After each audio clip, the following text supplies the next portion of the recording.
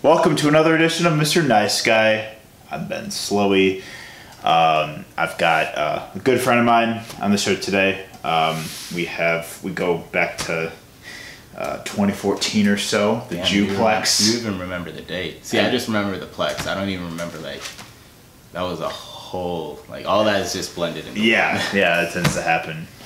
But he is a corporate wellness guy. He majored in kinesiology at school, and he's focused on physical therapy kind of stuff. Yeah, I do personal training, exercise specializing. Sure. Cool. So we got Alinge Kange on the show today. Welcome to the show, man. Happy to be here, bro. Good. How's your day today? It was actually a pretty good day. Yeah. Woke up pretty early, like I had before. Fun fact: we were supposed to do this episode earlier today, but he had to be at work, so we managed to do it after work. Right. So I woke up real early, had a great breakfast, got a little workout in, then I fell asleep. Nice. Sure. By the time I ended up waking up, I had a couple missed calls from Ben, and realized I wouldn't be able to do it within the time I had to be to work. So move some things around. Now I'm here. Here we are, man. Yes. Well, I'm very, very fortunate to have you here. We actually originally, you approached me on with the idea of the show when we were at shout out Bailey Bellinger, the Queen. It was her birthday a couple weeks ago, and we were at McGillicuddy's right on Water Street, and you were like, "Bro, we should do a podcast." And I'm like, "Man, I'd love to do a podcast." Yeah. And we had some drinks, definitely. I had some drinks at least. I definitely had more than a few. Yeah. All the love and the celebration for Bailey's birthday. Right. But I was very excited to do it. I felt like you would bring a very unique avenue to love and fear, which is the theme of the show. Okay. So I will, on that note, give you the choice of whether or not you want to drink the Miller Lite or the PBR. I've been a Miller Lite guy ever since I moved to Milwaukee about 7 years ago, so I was valid. Stick to that thing. That is fair. So power to it. Let's do it. Oh man. So as I said before, so we talk about love and fear and how that manifests in passionate and creative minds. Mm-hmm. So Linge, I know you're originally from the Twin Cities. Mm-hmm. So I guess to start, what made you decide to, come here to Milwaukee, and what attracted you to the city? So honestly, when I first started getting into the thought of college and what I would do going forward, Milwaukee wasn't even a thought. It wasn't until a little bit afterwards that my mom had mentioned that a cousin of mine graduated from UWM and a pharmaceutical degree. Okay, sure. And we had always been a family that's kind of really active, and so we really were happy to see that there was someone in our family that could graduate with a health-related degree from the school. And so I applied to this one and then a few others. Got into the University of Iowa. Wow. But that place was expensive, so I was like, not gonna happen. And it's Big Ten. It's Big Ten, it's expensive, and it's Iowa. I don't know. Yeah. I don't know much about Iowa, but I know there's not much going on. Yeah, it's kind of like the entire culture is based around the university. Right. And so I definitely wanted to go to a place that wasn't a state town. Mm-hmm. So came to Milwaukee. First experience was interesting.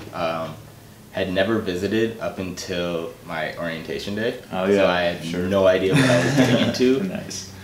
First night I'm here, find out a bus crashes into a grocery store somewhere. Oh, wow. And I'm with my parents, and we're all just thinking, well, this is going to be an interesting 4 years. Yeah. And it was. stayed for 4 years. Actually, no, I take that back. Finished my first year here. Everything was awesome, but I still hadn't fully fallen in love with the city. And so my thought process was, okay, I got the education. I know what I want to start to do. I do want to focus on health. So I wanted to go back home to Minnesota. And got into the University of Minnesota Twin Cities. You know, go Gophers. There you go. But that was a weird experience. It's definitely interesting. I feel like since I lived outside of the Twin Cities for the first time on my own, it opened my eyes to what was possible in the real world. Sure. And so went back home. Was like, nah, can't do this. Came back to Milwaukee, and I've been here ever since. Oh, it's awesome. I kind of similarly, I never toured Milwaukee until I'd already actually committed to Milwaukee before I came here too. And I went on like the Go Milwaukee tour. Before my orientation, it was just like kind of like it was like an orientation of sorts. Yeah, and I come from the Chicago suburbs, and you know, I just wanted a community that was not far from home, but I didn't want to be in Chicago. I wanted a different environment, and Milwaukee was just, you know, right up the shore, obviously, so found a home here pretty quickly, joined the fraternity, and that helped expand my social horizons and everything. It helps me with, that's how we know each other. So you pursued kinesiology. I know we had a class together at one point that you ended up dropping. It was health psych. Yeah, that class was rough. I barely passed that class with a C. I left mainly because I had taken all the classes required that made up that class. And I already knew everything that he was talking about. So yeah, pretty much. Yeah. So, like, I guess, like, what was your original intention with pursuing your career with kinesiology? So in high school, shit, can I swear? Please do. Yes. So in not even from high school, from like the age of 5, I was bleeding soccer. I was playing year round with maybe a month off between the summer fall season, and then the winter spring season. So I was constantly playing soccer. Sure. Did that all the way up until my senior year of high school. But then once I, like here and there, I was introducing other sports like football, basketball, baseball, and then tennis, and then just like little things like just to at least experience a different sport. Sure. But then when I went to high school, I got into track, and it was mainly soccer and track from there on out. And so I was always doing 2 sports, sometimes at the same time. In track, my sophomore, junior, and senior year, I ended up straining my hamstring. And it was such a detrimental injury because it was happening right when I needed to be like healthy and when I needed to be as quick as possible. And the fact that I kept getting injured over and over again, went to a physical therapist, did the exercises he told me to help relieve the pain, but it kept happening. And so I realized that no one ever instructed me how to avoid the pain by strengthening the muscles. Sure. No one told me how to do that.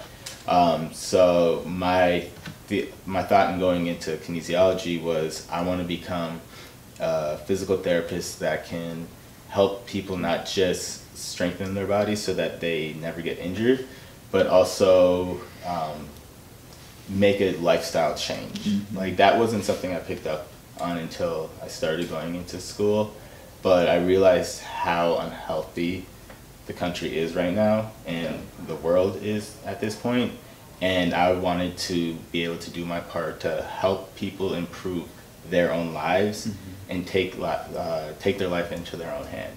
because I know life can be very stressful for people. Work can cause a lot of stress, life, family, and sometimes they just don't have time for yourself. That's where I find that exercise comes into hand. Sure. Doesn't matter if it's an hour and a half, doesn't matter if it's 15 to 20 minutes. Keeping yourself active causes more endorphins to rise in the brains.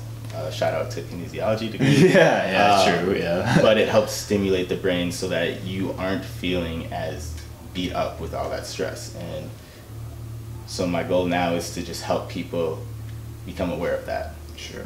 And just help people become healthy. Totally, yeah. What's the, I guess, so you mentioned earlier, so you work with corporate wellness, so I guess, like, what does that entail? So corporate wellness is a corporation that hires fitness professionals like myself to better off their employees. So where those employees have a free gym. And nice. Which is so that's something that corporations are starting to do, which I like. But there's a lot of things that still need to go on to help improve the health of their employees. But my role is to do what I can to make those employees healthy. Mm-hmm. Yeah. Wow. Okay. Sure. So that's a really good service that they've got there. Yeah. Because I mean, I know that corporations typically provide not only like not only salary and different kinds of insurance and everything, but that's great that they have that sort of physical education and also just, physical awareness that allows somebody to, be, that just allows them to be active and allows them to be conscious of, their own, activity and everything like that. So I guess like what has being in the position that you've been in taught you about the general health of individuals that work in the corporate field? I knew that where that question was going. So being truthfully honest, it's taught me a lot of negative things.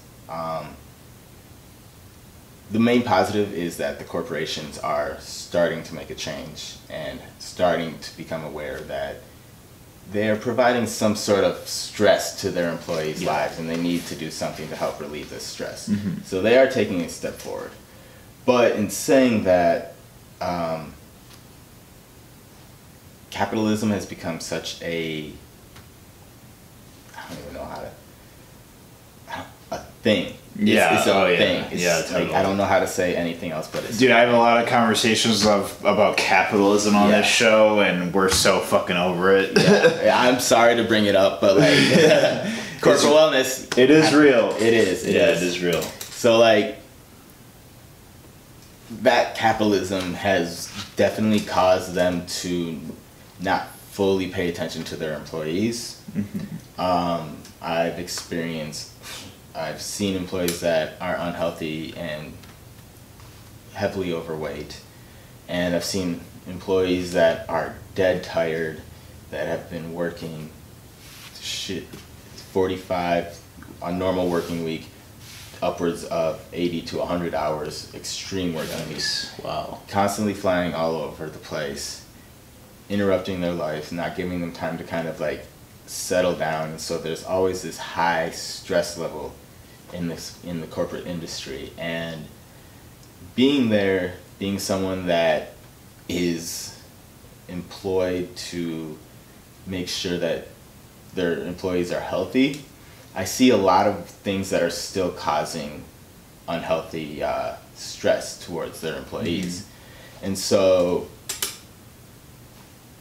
I don't know, I'm kind of torn because, like, yes, they are taking a step in the right direction, but these steps are still taking too much time, and people are becoming more and more unhealthy because of this. Yeah. Yes, we are able to make a difference for some people, but the corporate lifestyle makes it so that we can't help all people. Yeah. And No, that's something that it just sucks working that in a place where you want to be able to help everyone, but you literally can't. Yeah. So how do you address it when you feel like you can't totally help somebody? I give them as much advice as I can. I've given away, I don't even know how many free personal training sessions. I'm not a capitalist. I don't care about the money. Yeah. I just want to make sure that you're healthy and that you're taking the right steps that you need in order to better off your health. I've left places because they don't necessarily agree or see that some people can't afford our services because we have to, unless we're our own independent worker, we have to have a certain price tag on our services, and not everyone can afford that.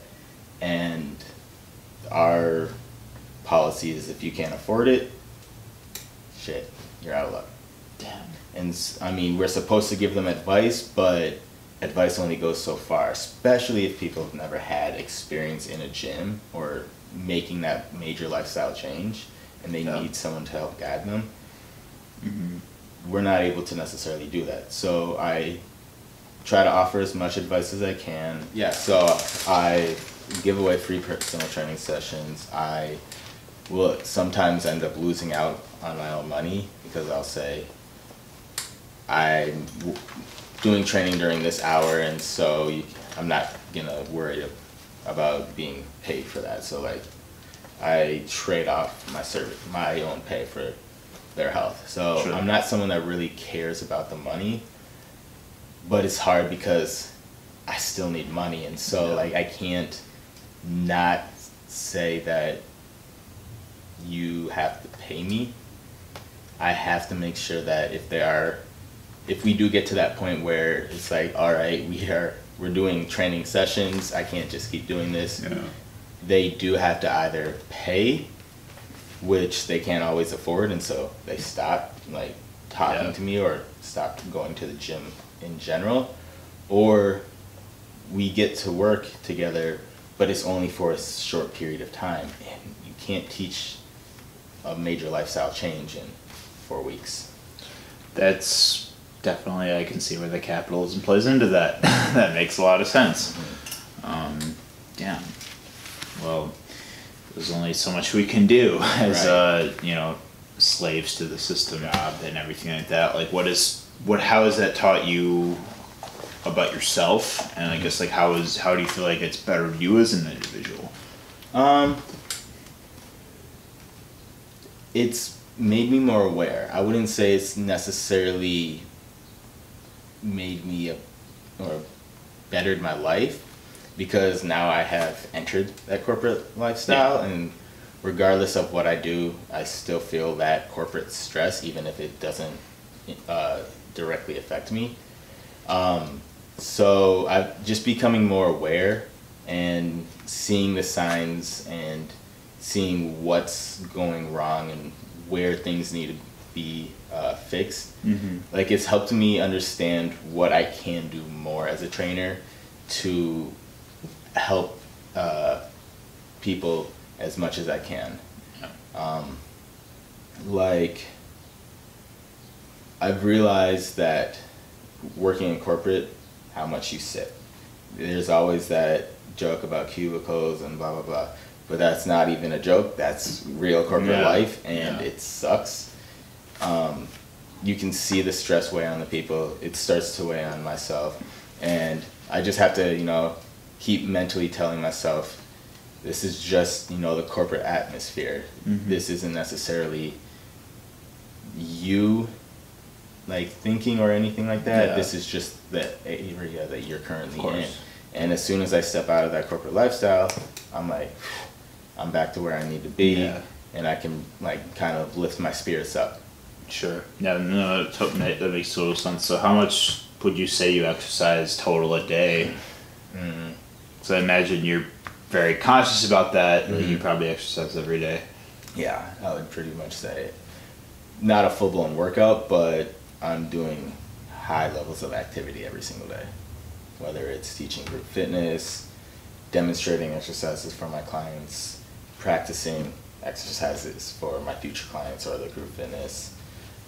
Moving weights around, just wandering, stretching, just because I want to stay limber. Okay. So yeah, I'm constantly moving, Sure. which has its ups and downs. Yeah, yeah, I imagine. Yeah, I mean, I guess like kind of as like a very basic physical measure I like to do for myself. I just like to walk a lot. Like I just walk everywhere, you know? It's so relaxing. It is.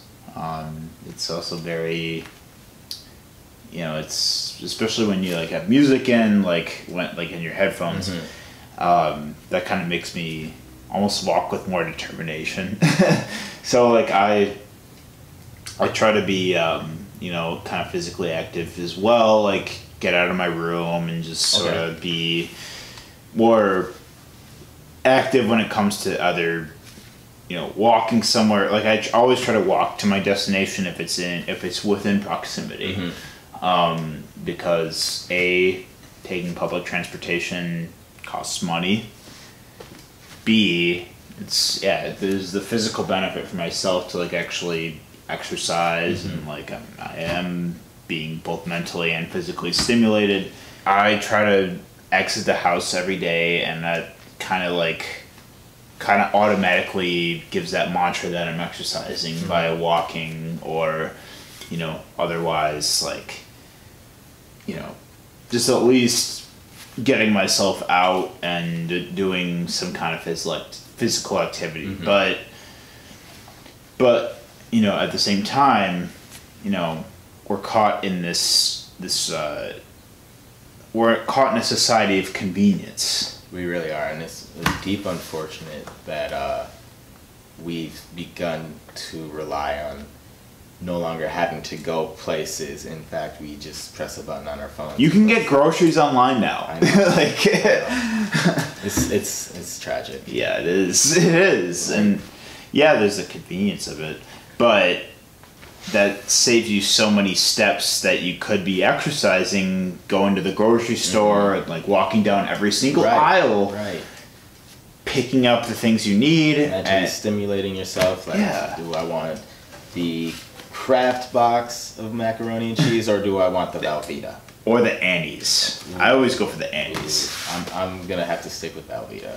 Fair. It's the liquid gold. I usually go with the Annie's, but yeah, aside the point, we can differ on that. But you're absolutely right. Like, I think that's sort of like that's a toxicity that social media has had, or just I guess the power of the internet in general, where it's been made so much easier for us to, you know, have those a lot of errands have become mobile, right? You know.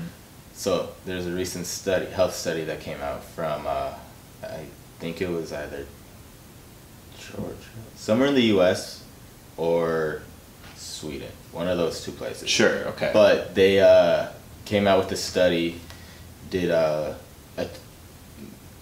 psychological and physical test on a number of individuals, and the conclusion came to be that spending just 2 hours outside a day significantly increases the morale of the individual that's going outside. And it doesn't even have to be 2 hours straight, like just 10-minute periods that total up to 2 hours, and you can be a much happier person, and like you are able to kind of go back to what our ancestors used to surround themselves with, just nature. Like there was nature everywhere, and then cities grew up and all that. Not saying cities are bad, but cities have significantly reduced the amount of nature that we have access to, and that's why you see so much stress in the cities. Totally, no, that's absolutely true. Do you do a lot of exercises just within your house, like within your room, like? Because I know a lot of, like, my mom always tells me, she's always like, do 10 push-ups a day, you know, that kind of shit. Yeah. But I have no incentive to do that stuff unless, like, I'm at the gym or when I'm, like, actually actively in a setting where, like, I'm there to work out. Right. Do you do much of that stuff, or do you mostly just kind of do what you were saying, like just try to be outside and active and everything? No, I definitely do exercises in my house, apartment rather, and because it's an apartment, that makes it a little bit harder. You don't have nearly as much space, but I definitely do my own exercises every now and then. I more than occasionally will practice group fitness moves to make sure that one, they're doable by the members, and two, I just want to do them. It's fun to work out. It is. It can be, yeah. It can be. It can be. Sometimes it sucks, I'm not going to lie. Yeah. But, oh no, yeah. That's valid, totally. Yeah. So, so I want to shift gears a little bit, because one of the things that you also mentioned, and this you know, is definitely intertwined with like physical health and everything like that. So, something that you mentioned when we originally formulated doing an episode, we talked about, you said you wanted to speak on mental health in Black communities. Right. I guess, how would you say you know, that speaks personally to you, and I guess just like what would you have to say about how that's, you know, that has an effect on the large scale demographic? Mm-hmm. So, just putting it out there, I have ADHD. It's been diagnosed since I think 4 or 5, and I've been medicated on and off for most of my life. So I've been able to kind of experience how I react both with things that are supposed to help me and things that I'm not on those things. But as a not just Black male, an African male, because my dad is African, and then I'm also biracial because my mom is white, I have noticed that there is a huge indiscrepancy towards how not just the Black/African American communities look at mental health, but how it is acknowledged towards individuals that have it.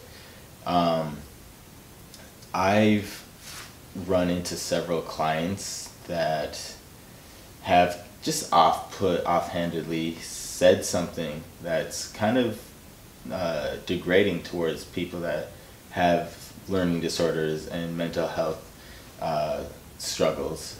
And it's like, I don't know if you just say that and these people are Black, and I don't know if you're just saying that because you've never experienced that, or if you really have that stigma. I have encountered people that have family that has a relative that has like some sort of psychological disorder. Yeah.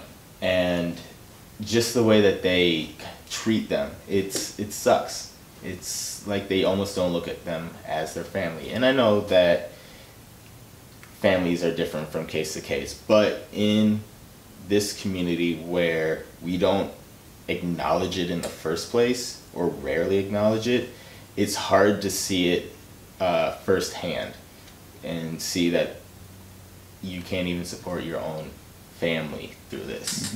Mm-hmm.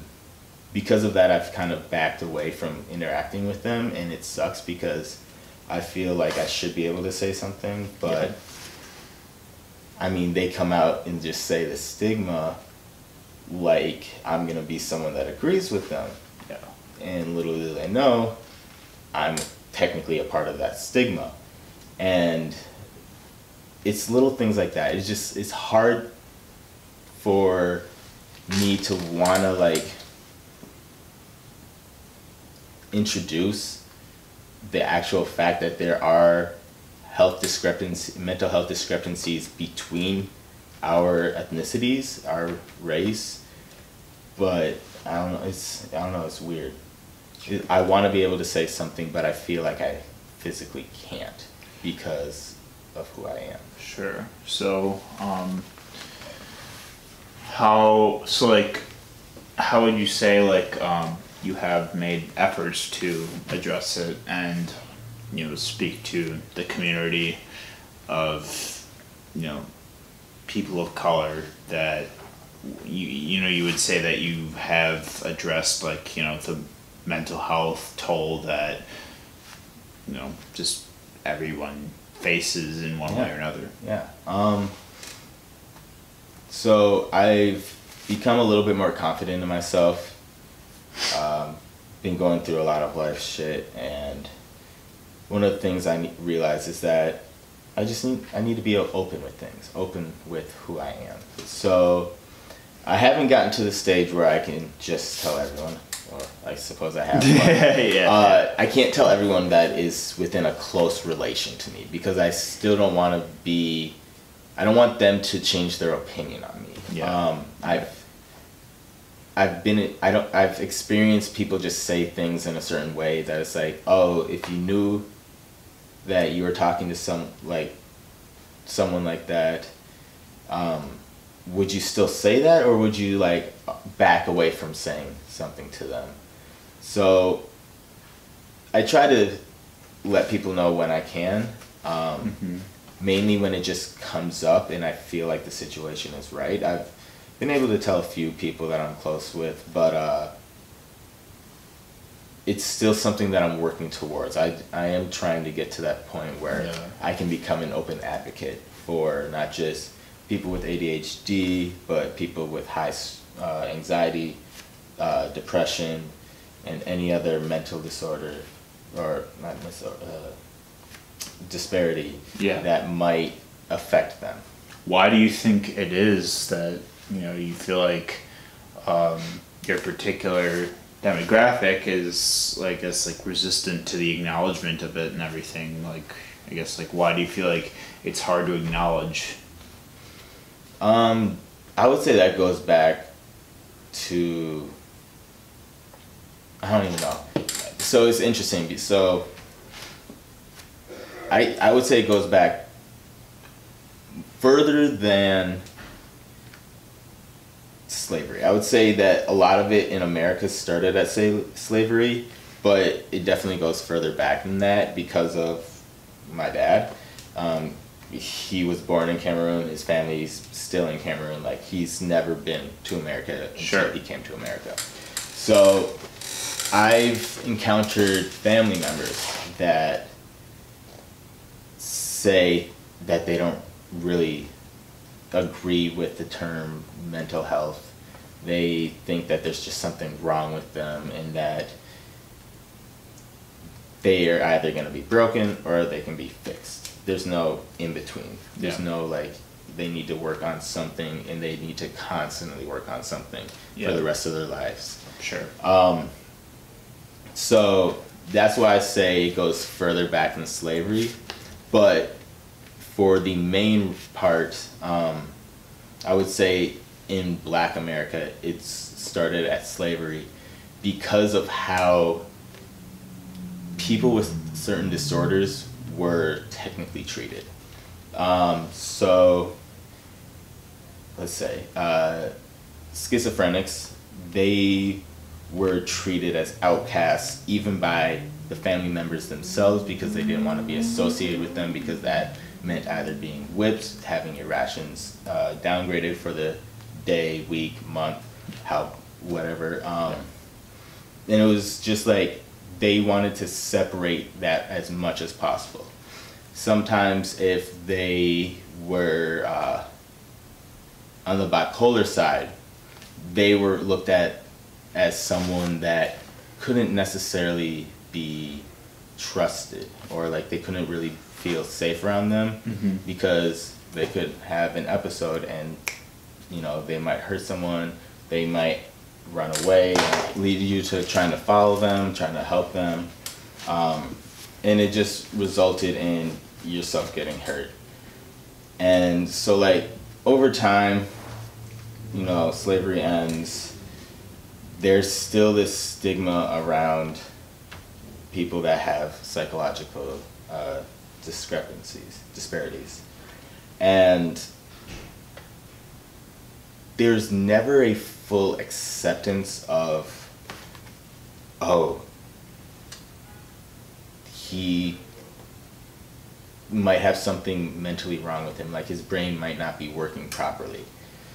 There's always just like, oh, he's crazy, or, you know, he's just different, or just stuff like that, where they don't accept the possibility of there being actually something physically wrong with them. Mm-hmm. And it's this lack of acknowledgement that's trended to today.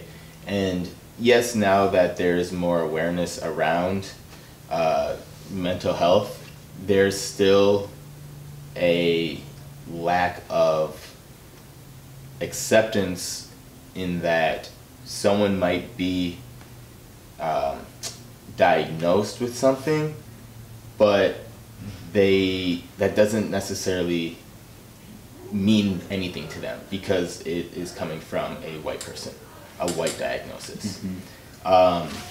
Because of slavery, post-slavery era, Jim Crow, civil rights, because all of that happened and black people were just focusing on trying to, you know, earn their own rights, there was never time for people to look at their health. No one's ever looked at black health, mental health. And so there's just this lack of acknowledgement that's festered and festered over these centuries and years and all that.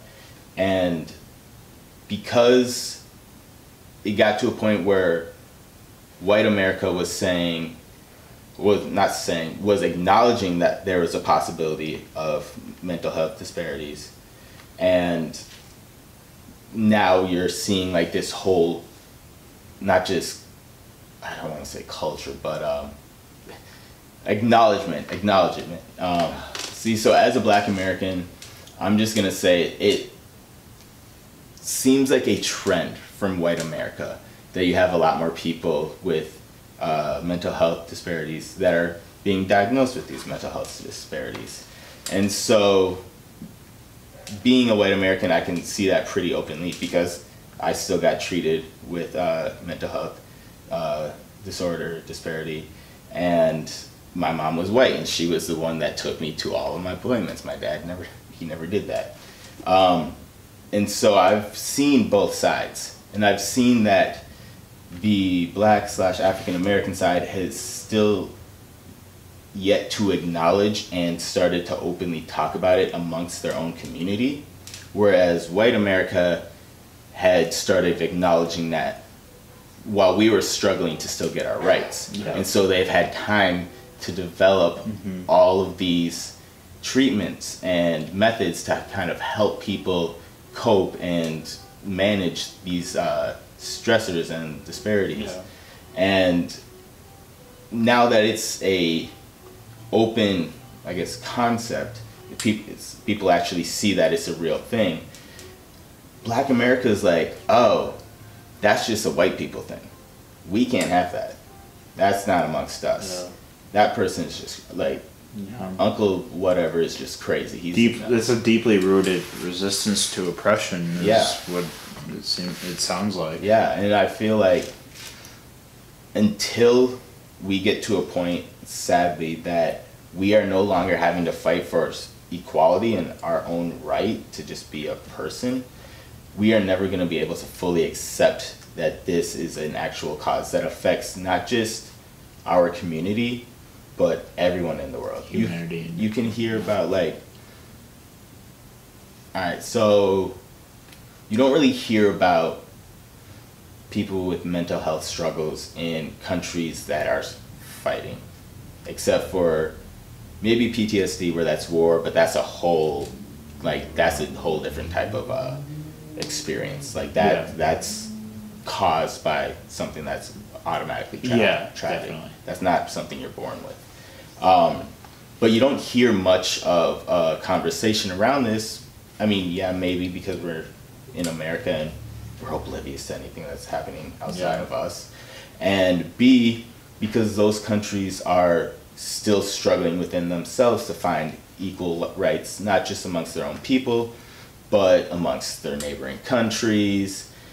certain religious groups, depending on where they're living at. And it's just all these little things that show that there's never been time for these communities to actually come to terms with the fact that mental health struggles or issues are real.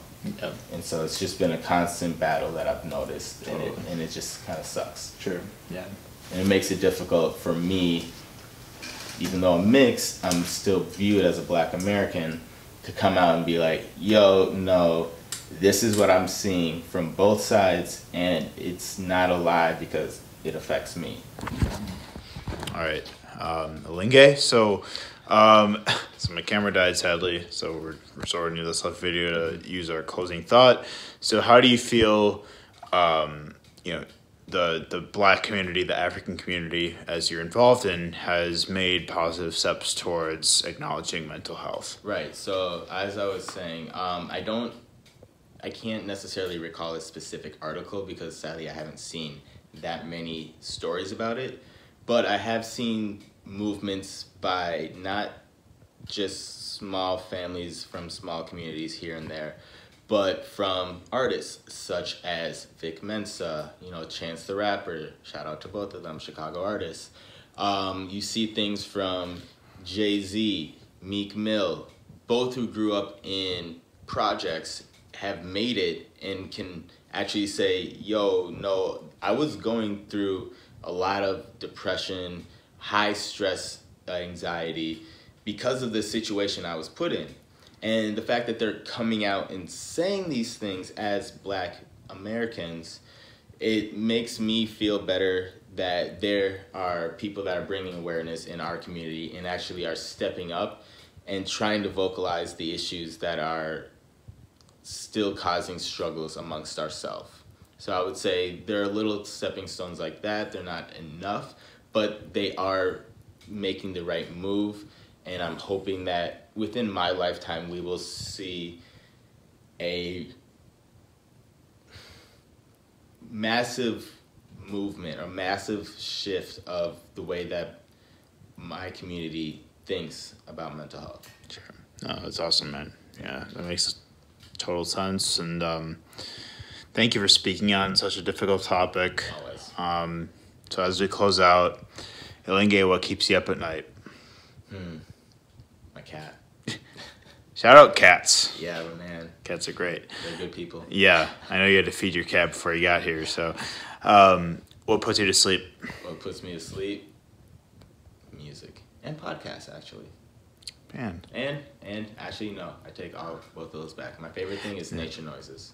Oh, yeah, true. Apparently those apps are a wonder. They are. Yeah. So phones are good for some things, I guess. Yeah, supposedly. Thank you for being on the show. Thank you for having me, Ben. Of course.